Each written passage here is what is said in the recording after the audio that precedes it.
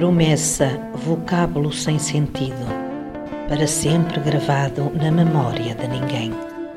Bate-me à porta logo cedo, veste-se de anjo, finge ser um brinquedo e convida-me a fugir. O meu coração, porque era ainda branco por dentro, acreditou. Hoje, já manchado de sangue, recorda apenas tudo que o tempo ainda não apagou.